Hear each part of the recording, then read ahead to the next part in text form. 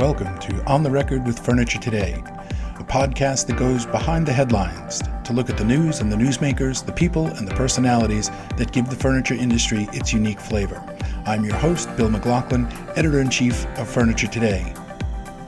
Hello, I'm Jordan Story, Vice President of Retail Operations for Wichita Furniture and Mattress. Designing a cutting-edge retail experience is vital to remaining competitive in the changing world of the home furnishings retail. Storus is a collaborative technology partner that enables us to get the solutions we need onto our showroom floor and evolve these tools alongside the market demands. Our use of their new web-based customer experience management solution has put vital information in the hands of our retail sales associates and vastly improved the personalization of our customers' experience. Storus is a true partner committed to the experience retailers deliver in-store and online across our industry. Learn more at storus.com today. Welcome to On the Record. My guest this week is Veronica Schnitsius, President of American Leather. Veronica, welcome. Thank you for joining us. Thank you, Bill, for having me. Now, you are something of a rarity in the furniture industry, which is a female president of a furniture company. Ironically, an industry whose products are bought primarily by women, have companies that are led almost exclusively by men. Tell me a little bit about your journey and how you overcame some of the barriers that seem to get in the way of, or have gotten in the way of other women throughout their careers in this industry. So, to give you a little bit of background about myself, I'm an engineer by training. Manufacturing engineer, to be more specific. Came to the United States. I'm originally from Colombia, so came to the United States 17 years ago to work in another furniture company called the Leather Center as an engineer. After being there for 7 months, they went Chapter 7, and I had an opportunity to work with American Leather.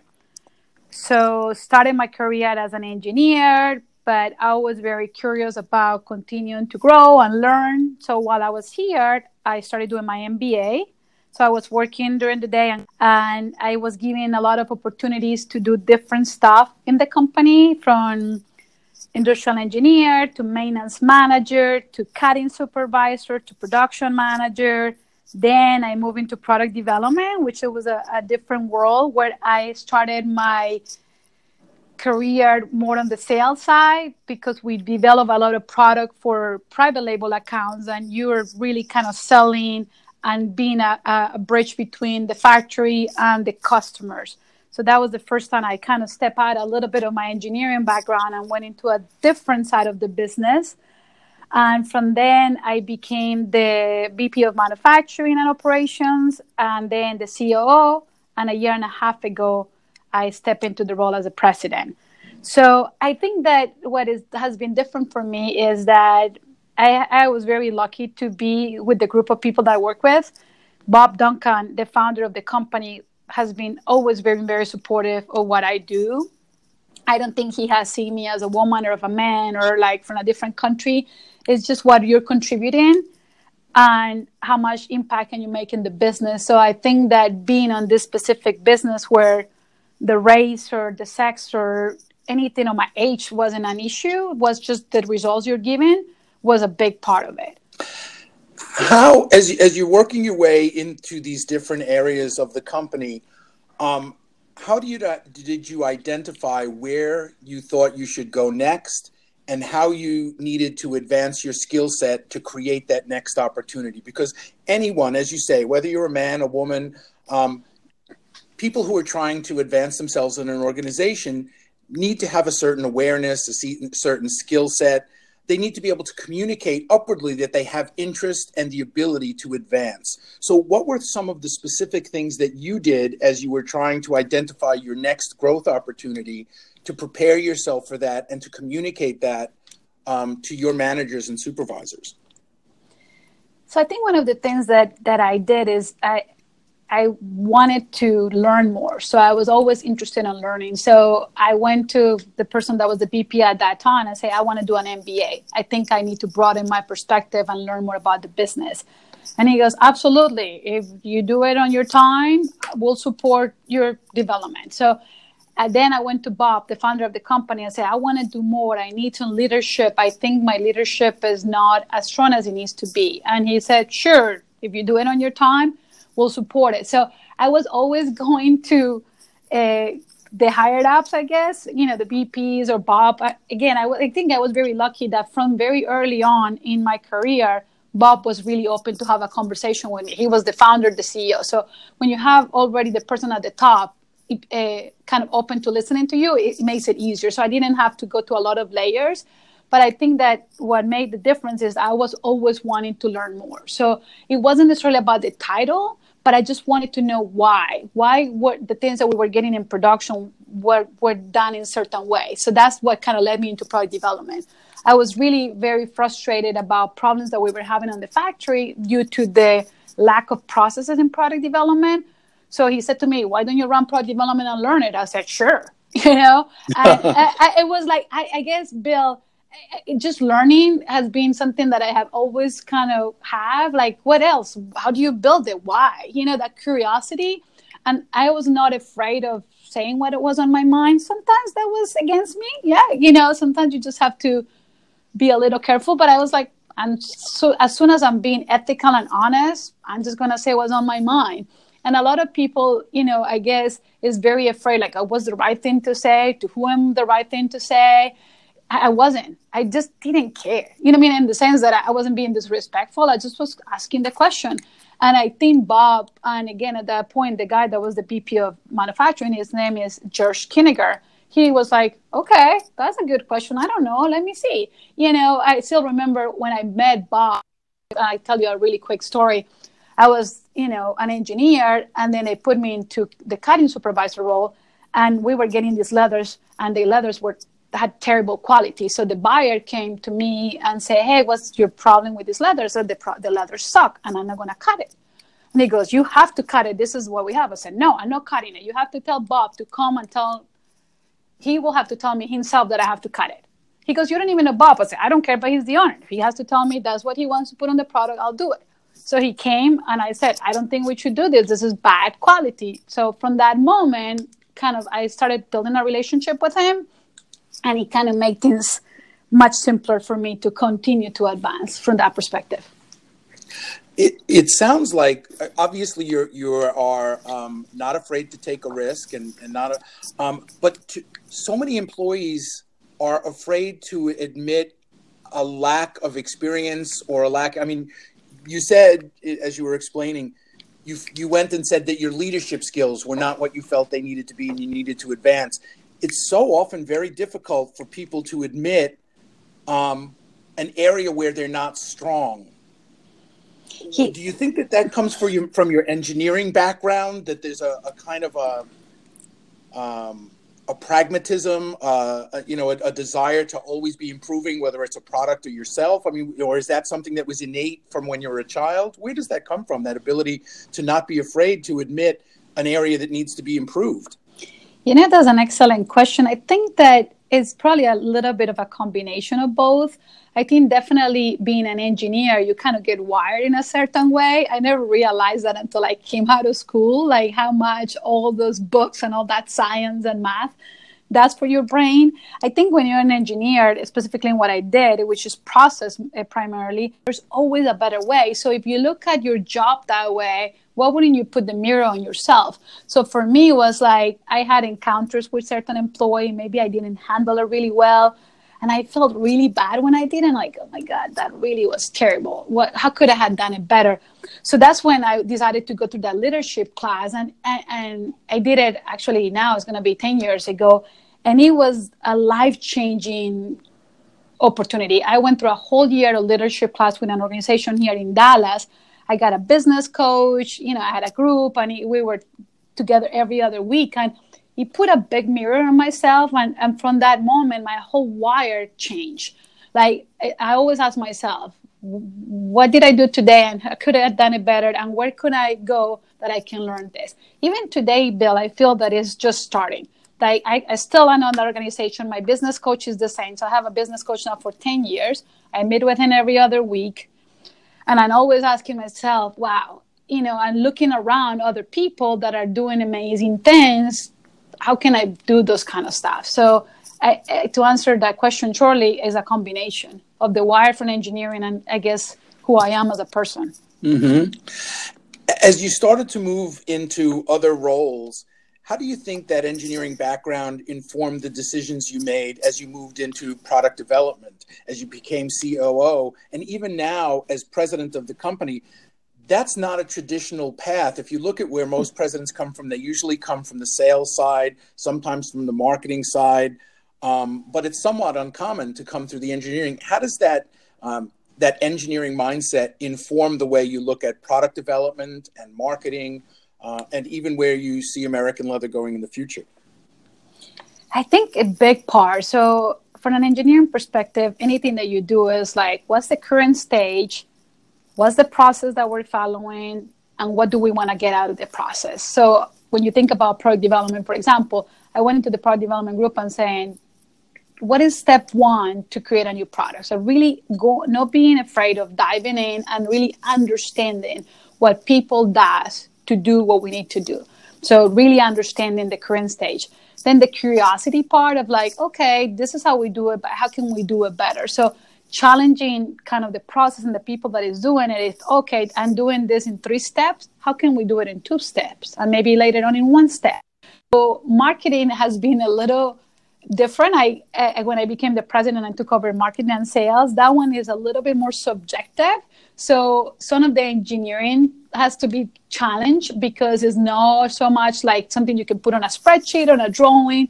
You're talking about people's feelings and behaviors, and people sometimes don't even know why they make certain decisions. They just feel it's pretty or they feel it's good, but you cannot really put an intangible thoughts.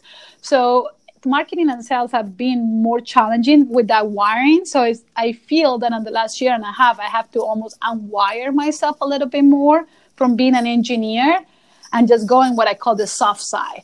How do I really understand why people make certain decisions that in my logical sense don't feel logical, but how do I understand it? And that takes just time and being exposed to leaders that have done that for a long time, having a very strong team that understand that world. And today has been a year and a half since I got into that world. And I have so much to learn, so much. But it is being exposed, not being afraid of saying stupid stuff sometimes, right? Like, hey, this is what I think, and maybe it doesn't make sense, but what's on your mind? And being around people that have done it and have a lot of experience. It sounds to me like you have a very strategic approach to everything that you do, and you develop a strategy and apply a series of steps. Right. So as you've started to recognize some of the new skill sets and some of the new mindsets that you've needed to develop around sales and marketing, how would you describe your strategy? What were your approaches? Was there I'm going to do this first and this second? How did you address that? I'm guessing from an engineering perspective, right? I'm going to figure this out. Yeah.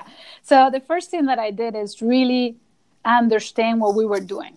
I'm not going to change anything. I don't need to improve. I just need to understand what we do, who does what, and why, and what the results are, right? At the end of the day, no matter if it's subjective or not, you're doing something for a reason. You're selling more, you're getting more awareness, you're getting more product out the door.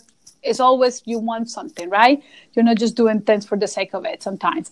So the first thing I did in marketing is really who's the team, what does everybody do, why do they do it, do they love what they do, are they really on the right seat of the bus, do they enjoy what they do? And once we got that and what results we were getting, when I started getting more understanding and challenging the team, well, this is like a really pretty ad, but how much more are we selling? Well, I don't know. It's pretty. I'm like, okay, but why? Right? So what we started to do on marketing and sales is putting more metrics around when we do certain things in social media, for example, what kind of reaction are we getting? Is that a positive reaction? So we needed to kind of build a baseline where we are and what results we're getting. And from that baseline, it's starting to kind of challenge those baselines to go up. So if we're getting 50,000 on the website, how can we get to 60? What do we need to do? What is people clicking on and what other companies are doing? So we're going around the industry and looking at best practices. So what other websites are out there are more effective? Why is people going to, for example, the Natuzzi website 100,000 times where they're coming to us only 50,000 times. Well, Natuzzi has better photography or they're more interactive or, whatever that is. So let's look at the elements that they have different than us and which ones do you think is going to fit our business model? And let's try to implement those. So we completely revamped the website, make it more interactive, easier for end consumers, easier for our retail customers, improve the photography, the navigation, the engine. So it's just one step. It's really where are the opportunities, break them down in little steps, and start kind of building up your new steps to kind of get it better. What are some of the things that you've learned as you started to apply some of those metrics and started to try some of those new things? Are there some learnings that you can share with us? Yes, a lot of learnings. So one of the biggest learnings I have is the marketing area. They are more creative, so they don't think in processes. So one big shock for me was like the ability for them just to create, but not really kind of being able to explain like what it took to get there and why it was important to kind of have some type of process. It doesn't mean that you have to be rigid, but certain things should happen to build into a product. So creating even what we call a marketing calendar, what we're doing every month. And even just that whole concept of putting some structure around marketing was a big shock to the group. So that was a big learning for me. I'm used to people in operations that I give them clear direction or we build clear direction as a team and we follow steps. Marketing, a creative group is very different. So I have to learn how to kind of do that structure in a way that they don't feel there is a structure. So it has been a big learning on how to turn that formal process into something more informal, but we're still going some steps. Maybe they don't have to be 1, 2, 3, but it's still 1, 3, and 2. So that was a big shock for me. I was like, what do you mean? What is the process? What is the spreadsheet? So that was huge to kind of come and be less structured, but it's almost like it's their idea, but they don't see it as a formalized thing. You had to look at it as more creative and it's fun. That was another big learning. Operations were more serious, I guess, like because we're producing something and it's a process and there are times. And marketing is more creative, fun. So being able to kind of have more fun. I think I have a lot of fun with the operations group, but it's a different type of fun. So just being kind of more relaxed on that environment to how we were getting things done. So, and how today, Bill, retail is changing so fast with, companies like Amazon and Wayfair. So we're not just changing things on the company, but we're changing to an environment that feels like it's changing every day. So you cannot just stay still. So that was another thing in operations. You set up a process, and if you set it right, you can leave that process running for a year or more, years. You don't have to tweak it every month. In marketing, you have to be tweaking things all the time. And that was a big shock. Like, it's like, okay, we have this strategy and we're moving forward. Yes, but the strategy has to be tweaked and evaluated constantly. And I would think that there's also an interactive element with your retailers. I know that many furniture retailers feel challenged by Wayfair and Amazon and are having to adapt their models. Right. Do you find that they rely on you to develop some of those either skill sets or some of those strategies and drive that for them? I think it's a combination, yes. I think that the small retailers that are being challenged dramatically today by those big companies are looking to us and saying, how can you help us to be different than they are, right? What can you do from a marketing perspective on your website, on promotions, on anything to kind of help us differentiate from those big guys? So all the time having those conversations with them, and it varies by market and by customer. Everybody sees it differently. So we have to be able to provide the resources, but also be okay with them using them the way they want to use it. Because what works in Miami doesn't work in New York, doesn't work in San Francisco or San Diego. And the retail owner in San Diego, very different than the one in Miami. So the tools that Miami needs are very different than San Francisco. So I think for us, is being able to put all those tools out there and let them use that toolbox whenever they need to. An astounding 76% of consumers indicated that they have had a better in-store experience when retail sales associates were armed with high-level technology. Consumers today are more demanding than ever, and they have a right to be. There is a great disparity between companies leading their experiences with technology and those that are falling behind the expected norms. We want our home furnishing retailers to be at the forefront of technology innovation and put over 80,000 hours into product development each year to accomplish just that. Discover our latest technology, customer experience management, and all of our innovative solutions at stores.com today. I'm Caitlin Jaszewski. Thanks for listening. One of American Leather's points of differentiation early on in its history was its speed to market relative to the traditional furniture paradigm. However, when you look at the way that Amazon and Wayfair and other internet retailers have changed consumer expectations, have you found or are you finding that the term speed to market means something different today than it meant when you first joined the company, and that time frame has become more compressed? Actually, it has changed dramatically. So I call it the Amazon effect. So I should get what I want in 2 hours effect.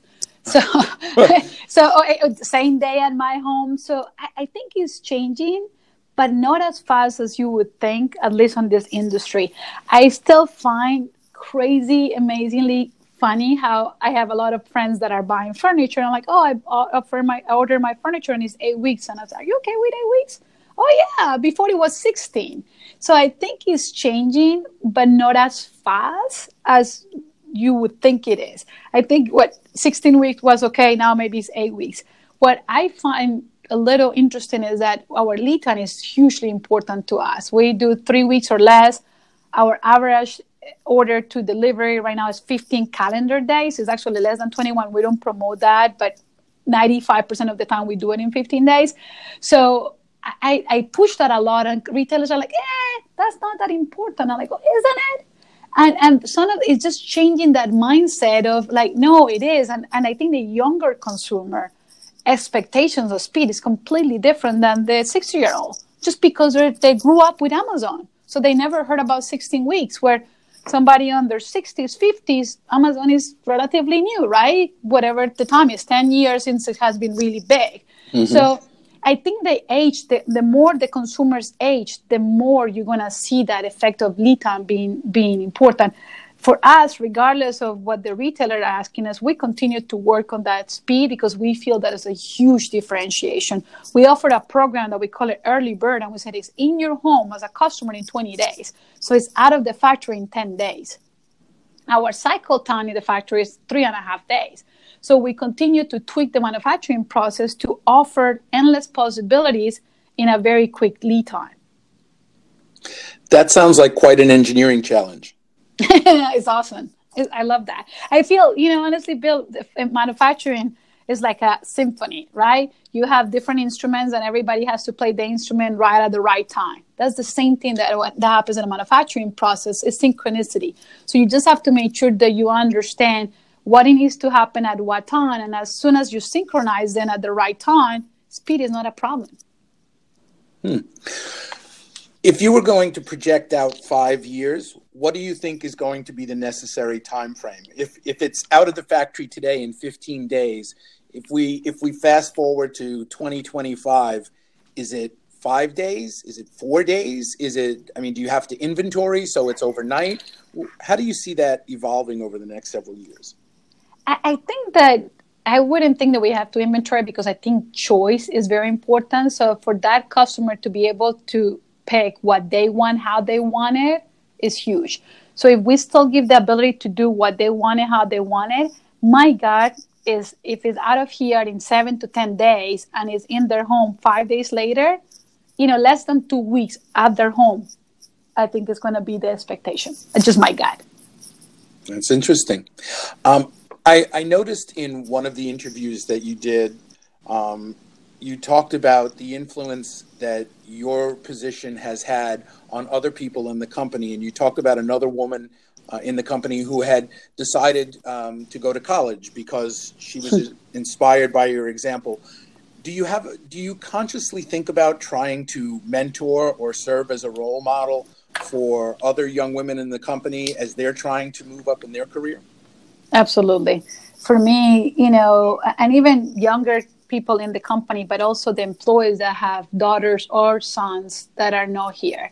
So one of the best things that happened to me in my whole career, I was walking to the production floor and this sewer that immigrated from Mexico stopped me and said, "Hey, I just want you to know my daughter decided to go to college and you were a big part of that decision." I go, have I met your daughter? She goes, "No." But I talked to her about how you came from South America and just kind of did what you did. So it kind of showed her that it is possible. So I feel this tremendous responsibility to women and men. It doesn't matter that it has to be a woman, but just to show them that it is possible. I came to this country 17 years ago with $500 and 2 suitcases and nothing else, no family, nothing. And I have to start my life here. And it was a really hard decision because I left my family, which is super important to me, left the country I love, everything that I love, because I saw an opportunity to grow and learn and being able to go back and do things in my country, which I do today. But I want to show them, this younger generation, our employees, their families, that if you work hard and you dedicate yourself, you can do anything. Have there been some initiatives that you've taken at the company to kind of institutionalize some of that? So we have a scholarship fund for the employees. So employees of the kids of the employees can go to college, and we have a scholarship fund that the company supports. Anytime an employee comes to me, Bill, with wanting to go to college, we'll support it. So I always tell them, look, I just need you. I cannot go to college for you. I cannot register in the school, right? But if you have enough of a desire to do it, I will make sure that it happens, no matter what we have to do. It's kind of sad that not as many people, a lot of people want to be a manager, for example, but when they're like, oh, what does it really take to be a manager?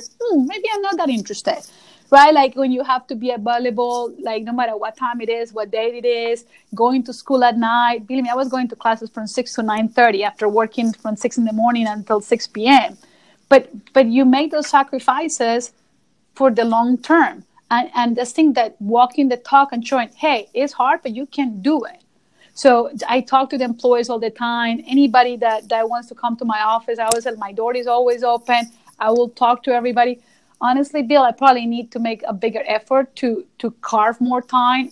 I travel quite a bit and not in the office sometimes as much, but just to really make the point. I have tell people, and I'm very open, but I'm not doing anything like super formal. It's very informal, a conversation. Anybody wants to do it, but I would love to do probably more on that front. Another learning. Well, I would guess that the demands on your time as you've moved up through each of these roles become greater and greater. Yeah. And then how do you decide what not to do? I know that's a big issue for so many executives. One of the real keys, and I've read this in a lot of leadership books, is learning how to say no and what to say no to. How do you decide what not to do and what to turn down? Oh, wow, that's a great question. I'm still learning how to do that better. Honestly, Bill, I used to feel like sorry or like sad that I couldn't do everything. But what I realized is by saying yes to a lot, I was saying no to doing what I was doing really good. So I always have to look at my day and said, okay, what are the goals, what the company needs to accomplish? Does this meeting really going to get us to a better place? No. So as much as I would love to help, I cannot do it. So I get asked to be in different boards or different organizations. And I say now no a lot more than I did 3 years ago. I used to say yes to anything. And I realized I was just not being as effective on some stuff because I get too thin. And I always my number one priority is my daughter, Hannah. She's a 7-year-old. This is the love of my life. So anything related with her is my number one priority. My husband, my family, the job, and then I'm an athlete, so making sure that I have a workout routine and I have time to work out and do my races is my priority, so just making sure those things are on my calendar first, and then I do other stuff apart from that. I'm curious, does your daughter have a sense of what you do for a living? So many times children just think of mom or dad as mom or dad. You mentioned that she's important. Do you bring her to work? I know there's the, bring your daughter to work day. Does she know that mom is the president of a major furniture manufacturing company? She does. So I have brought her here a lot, actually, more in the last probably year and a half. She's just turned 7, so she's still very little, but she has been coming here since she was a baby. And in the last year and a half, I really have made an effort to, like, every other month, like a Friday afternoon, like somebody drops her off from school, or I go and pick her up after school. And she's like, Mommy, I really like that you're the president. And I said, Hannah, do you know what that means? She goes, well, you're the boss. I'm like, it's much bigger than being the boss. You're responsible for a lot of people. So it's like more, they're my boss, not I'm their boss. So I think she kind of gets the idea that this is a big company and there's a lot of people that I work with, but I don't know yet that she really realized what that means. My biggest thing, Bill, with her as a woman is showing her with my actions that she can do whatever she wants as soon as she works hard and is ethical about it. So I try to kind of tell her, look, Hannah, I'm your mom and a wife and running this company. I do triathlons or marathons. Like, this kind of stuff is still very important to me. Is you just have to work hard. Things just don't happen because you are Hannah, right? Things happen because you wake up at 5 in the morning to work out, or you work, more efficient, or you go to school. So trying to show her all the time that if you work hard, you can get things is a big mission for me as a mom. Would you like her to be in the furniture business someday? No, I haven't thought about it. If that's what you do and she's passionate about it, I just want her to be in a FL, Bill, that she wakes up in the morning and say, oh, I can't wait to get there. Whatever that is. If it's furniture, great. If it is, clothing, or if she wants to be a nonprofit. I know it sounds like what every parent, but her happiness is very important. And I think that if you're in a place that you love what you do, you're going to be successful. Great. Well, it sounds like she's getting great training in the things that are really important in life. I hope. And I really would love to know how you work all of that in and still find time for working out. That is just amazing. Honestly, Bill, I started this journey of transformation as a person, like I said, 10 years ago, primarily when I went to this leadership class. And what I realized is that when I'm working out, I'm actually more efficient and more effective. So I make it a big point to wake up early, like I'm an early riser. Don't talk to me after 9 o'clock. I'm not that friendly. And more 4 o'clock in the morning, I'm up and ready to go. So I get up early, I do my workout, and it's kind of like my time. So I usually work out by myself or a group of friends running or something, but it's usually my time. There's my head, and it makes me like have a much, stronger day. When I used to not work out, I felt that I was more sluggish and not as clear in my head. So it's more like my therapy, right? Like, that's the way I use my time to kind of get some therapy. Well, I'm glad that you were able to make time for us, and I'm glad of all of the things that you say no to, that we were not one of them. This was fun. Good. So Thank you for taking the time today. I really appreciate it. Of course. Thank you, Bill. I hope you have a great day. You too. Take care now.